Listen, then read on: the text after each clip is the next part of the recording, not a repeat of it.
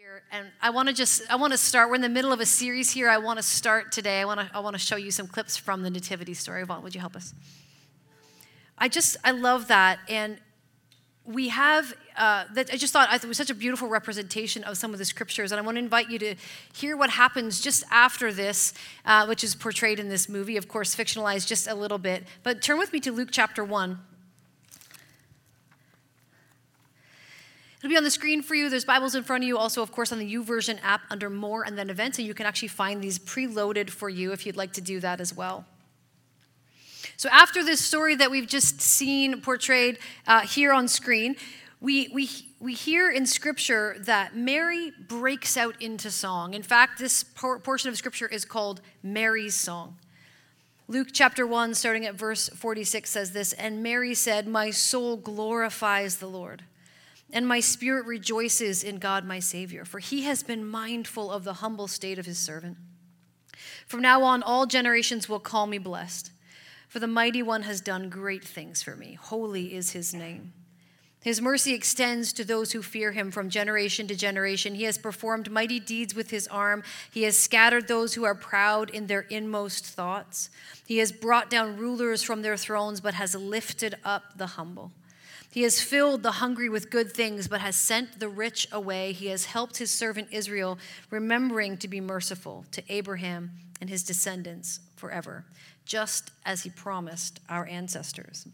And Mary stayed with Elizabeth for about 3 months and then returned home." Now listen, this morning's message is not for anyone who feels super confident, like they're always right where they need to be.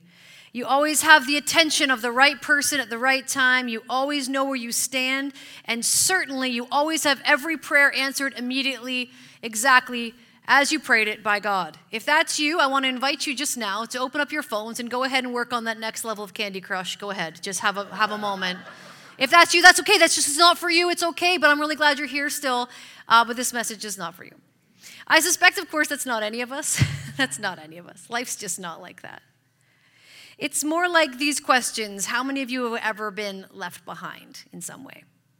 Or how many of you have ever been left out of a group chat or a party invite? How many of you have ever been picked last or begrudgingly picked to be on a team? Have you ever been out? I thought this happened to me. Okay, I guess we'll take Tracy. Yay, you're welcome. How many have ever been talking to someone and you could just tell they're not listening to a word you're saying? Is that what's happening right now? Wait a second. Wait. No, you're laughing, so no, you're listening. All right. How many of you have you ever had a birthday that nobody remembered? Yeah, I mean, all of us. It's part of the human experience, isn't it? One of these things or another. In our spiritual lives, let me ask you, how many of you ever prayed and felt like it just hit a ceiling? Have you ever felt so small in the world that you didn't blame God for not noticing you or hearing you? Or if you ever wondered, like, why God is so silent in the midst of the hardest thing you've ever had to go through.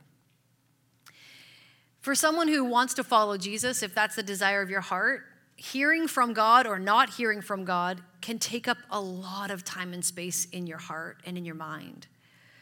There are literally countless books at the Christian bookstore about this topic, about how to hear from God. There are strategies about how to hear from God. There are theologies built to help us understand what our human experience is like when it comes to hearing from God.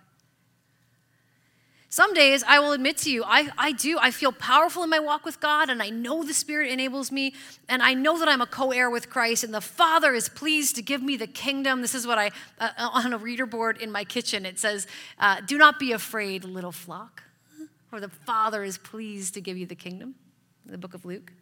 Sometimes I just feel that in my spirit.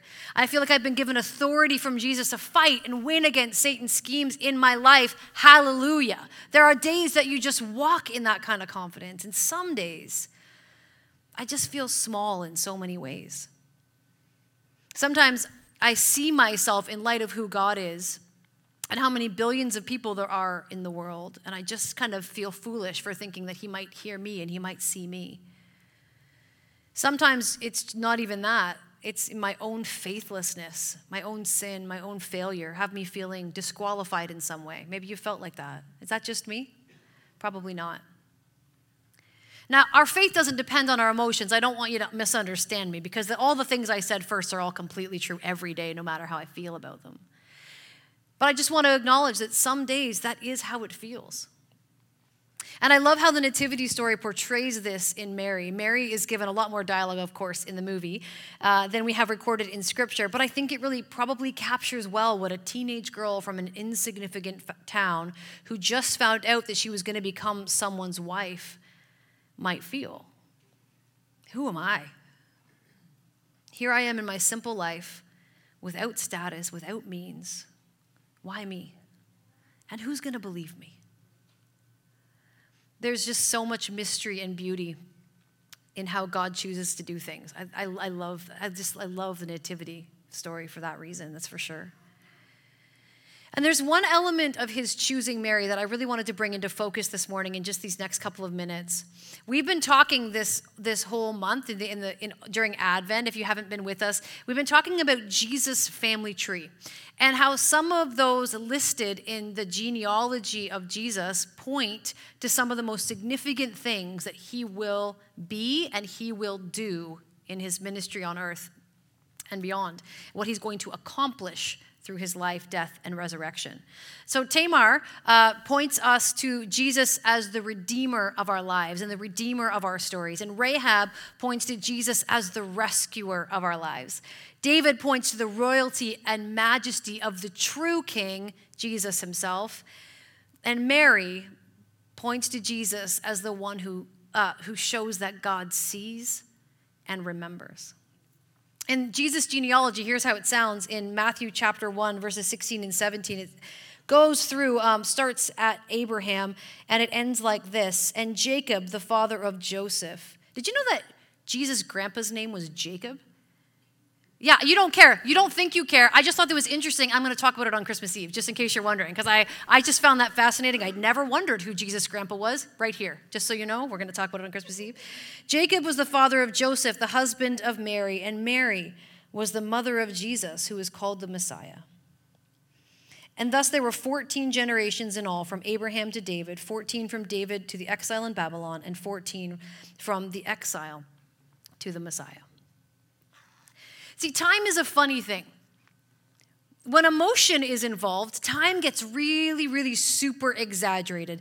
The lineup at Tim Hortons takes forever when you're in a hurry.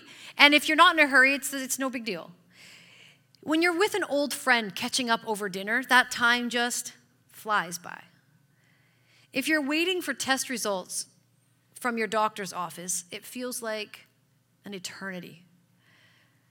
The week between Christmas and New Year's is coming, and it will feel like it never happened. Like you won't know what day it is. You won't know what time it is. I'm kind of looking forward to that week. That's going to be fun.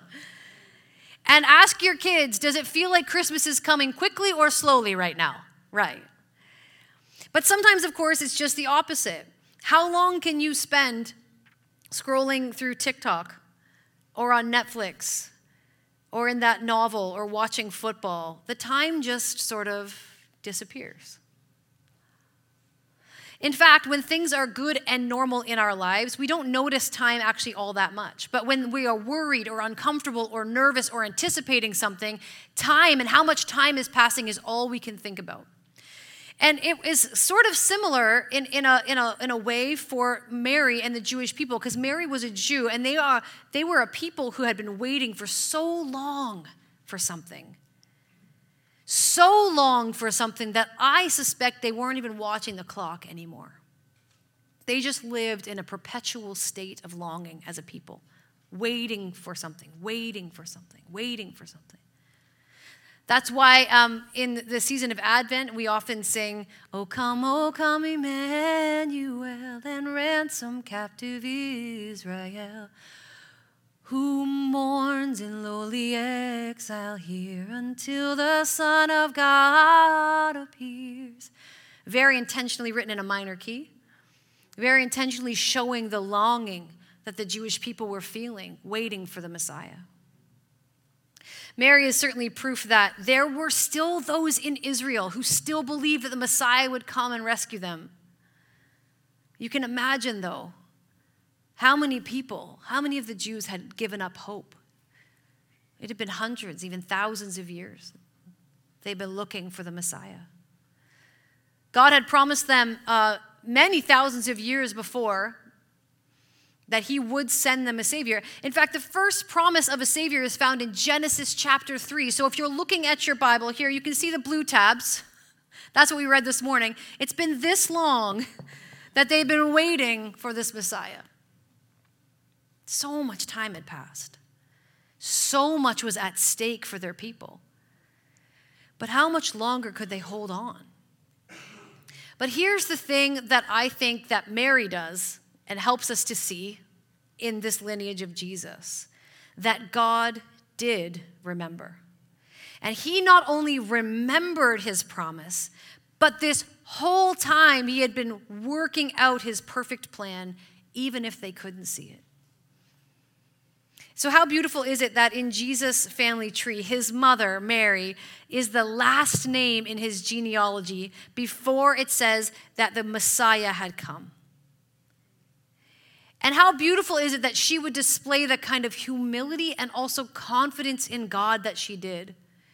She shows us that for all who are waiting, all of us who are waiting, all of us who have a longing in our hearts, God has not forgotten us. He sees and he remembers. There is so much to say about this passage in Luke. I love it so much. There's so much, and we always grab different parts of it throughout the month of December and come back to it every year, and that makes my heart really happy.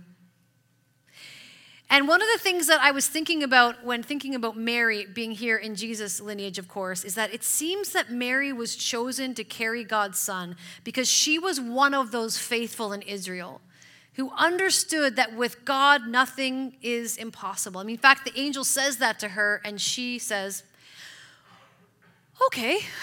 That's how I interpret her, saying, okay, yes, okay. She was chosen out of everyone else who was alive at the time. She was chosen when, in our view, looking at her life, there was certainly more people around who were probably more worthy or more high-born or more well-positioned. But each one was passed by for Mary. And in her humility, Mary understood that she was favored by God, not because of something that she had done, but just because God chose her. And how incredible that is. And just receiving this grace from him was just incredible to her. And so all of that pours out in this song that we read already this morning. And you may hear it referred to as the Magnificat, which is called, again, Mary's song in the NIV. The Magnificat. Magnificat is named after the first word of this phrase in the Latin, Magnificat anima mea dominum, which would mean my soul magnifies the Lord. So you'll often hear this song referred to. It's so famous because it's Mary's response to what God has done, what she has now understood, even in part, because she doesn't know the whole story yet, that God would choose her, that God would see his people, that God had remembered all of this time, and that God was, in fact, working the miracle he had always promised. And by the way, the fact that Mary refers to so much of the scriptures in the Old Testament in her song shows you that Mary had a deep knowledge of the scripture herself, even as a young woman. And this teenage mom essentially is prophesying in her song. It's so cool to think about that. And she says a couple of things that are pretty revolutionary here. She says that God scatters those who are proud, even in their thoughts. In other words, we know now, as we understand what she was saying, that following Jesus will be the death of pride. It's a place of humility. It's a place of surrender. She also says that God brings down rulers and he lifts up the humble. In other words, following Jesus is putting an end to the world's labels and the world's prestige and what the world thinks is significant or useful, because he's obviously got a different plan and a different way of doing things. And thirdly, she prophesies that God is going to fill those who are hungry and the rich are sent away empty. And in other words, following Jesus reorders things to take care of those who are in need, first and foremost. Mary sees herself as the least likely to be chosen. But she realizes something in this song. She declares it, that when God is at work, it doesn't matter if you are the least likely of anything. And through her, her people are remembered and will finally be set free. It's pretty incredible. Mary is pretty clear in her response to what is announced to her, and even the confirmation of it when she's with Elizabeth. She's no one special, except that she is seen by God. Her choice to follow him and to learn his word mattered because it put her in this position to be able to understand what was going on, understand that she could say yes to what God was asking her to do. Her choice to stay hopeful and to look for the Messiah when I'm sure so many around her had given up, it really mattered. It's because she was again ready to say yes. When the time came, she was able to say to that angel, I am the Lord's servant. May your word to me be fulfilled. And the word servant here literally means slave girl. I am the Lord's slave girl, which is an expression of full obedience, doing whatever was the will of the master was what she wanted to do. So she couldn't be sure what that meant for her, although I'm sure immediately she thought, well, this is going to be difficult. But she didn't really know the full scope of what her life would be. We were talking about this in the office today. Mary, did you know? It was like, yeah, she knew. I'm like, I don't know if she knew. I think she knew. I don't know if she knew. That's your baby boy. Do you guys want to sing that with me? One day, what? No, it's not in the service order. I don't know what she knew. I don't know everything that she knew. She obviously, when the angel comes to you and says you're pregnant, but you're still a virgin, there's obviously a lot that would go on through your mind. But her response, because she was ready in her heart, she was looking, her response was to say, okay, yep, I am the Lord's slave girl. Do what you need to do with me. It's so incredible. You guys, it's so incredible. Her heart, her humility. Mary's place in Jesus' family tree points us to the God who remembers. Even when people had given up hope, even when people had stopped looking, even when people had stopped trusting, stopped putting their faith in God, she didn't. And she was in the center of that miracle.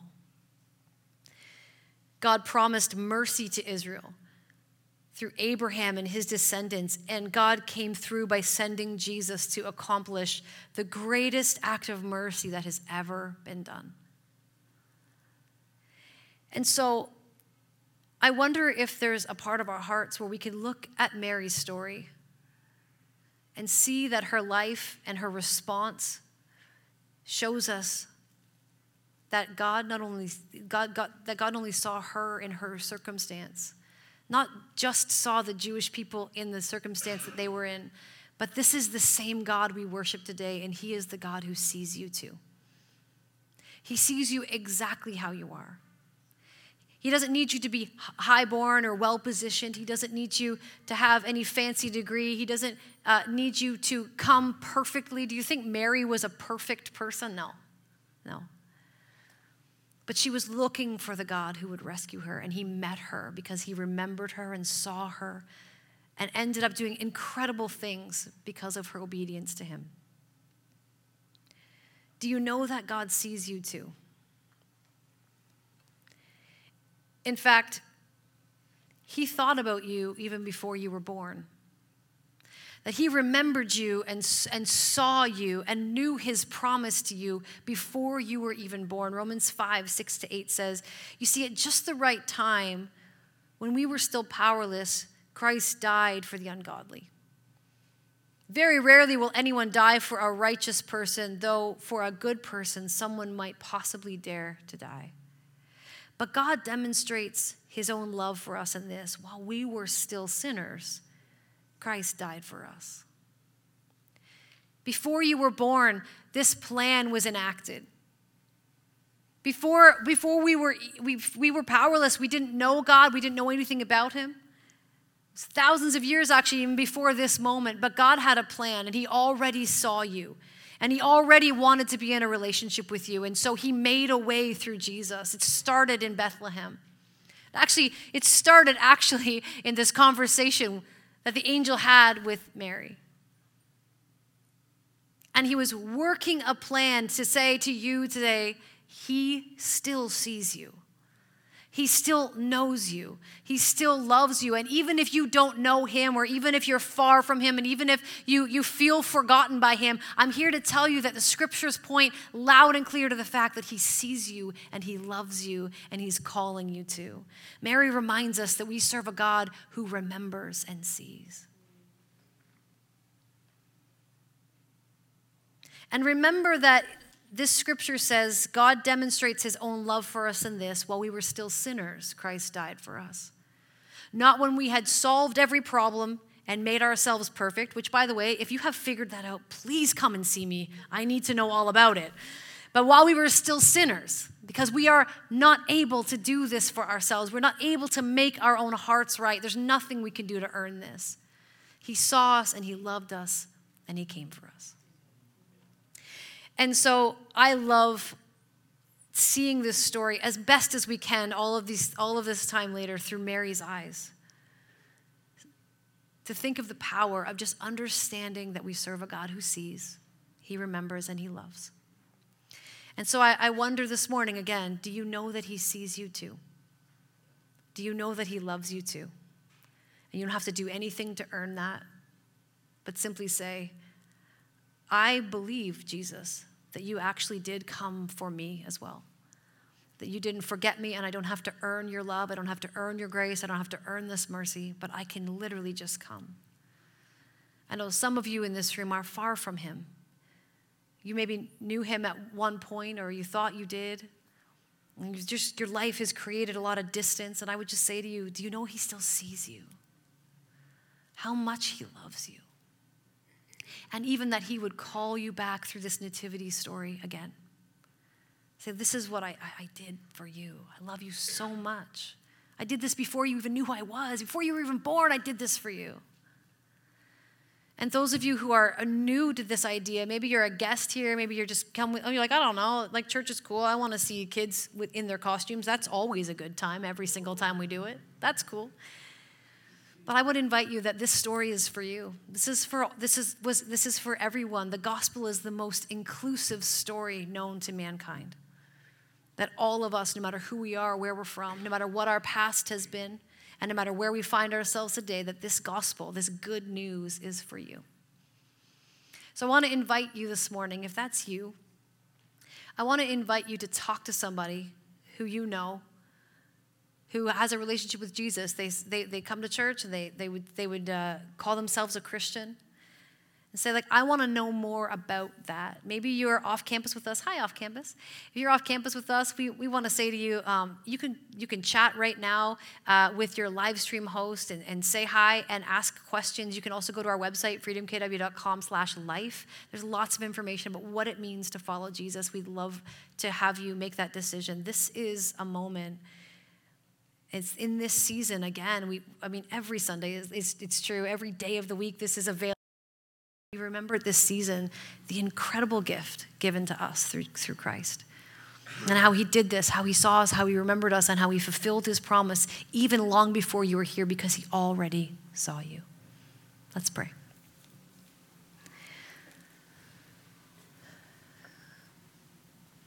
Jesus, I ask this morning that we would see the gift of your life, death, and resurrection.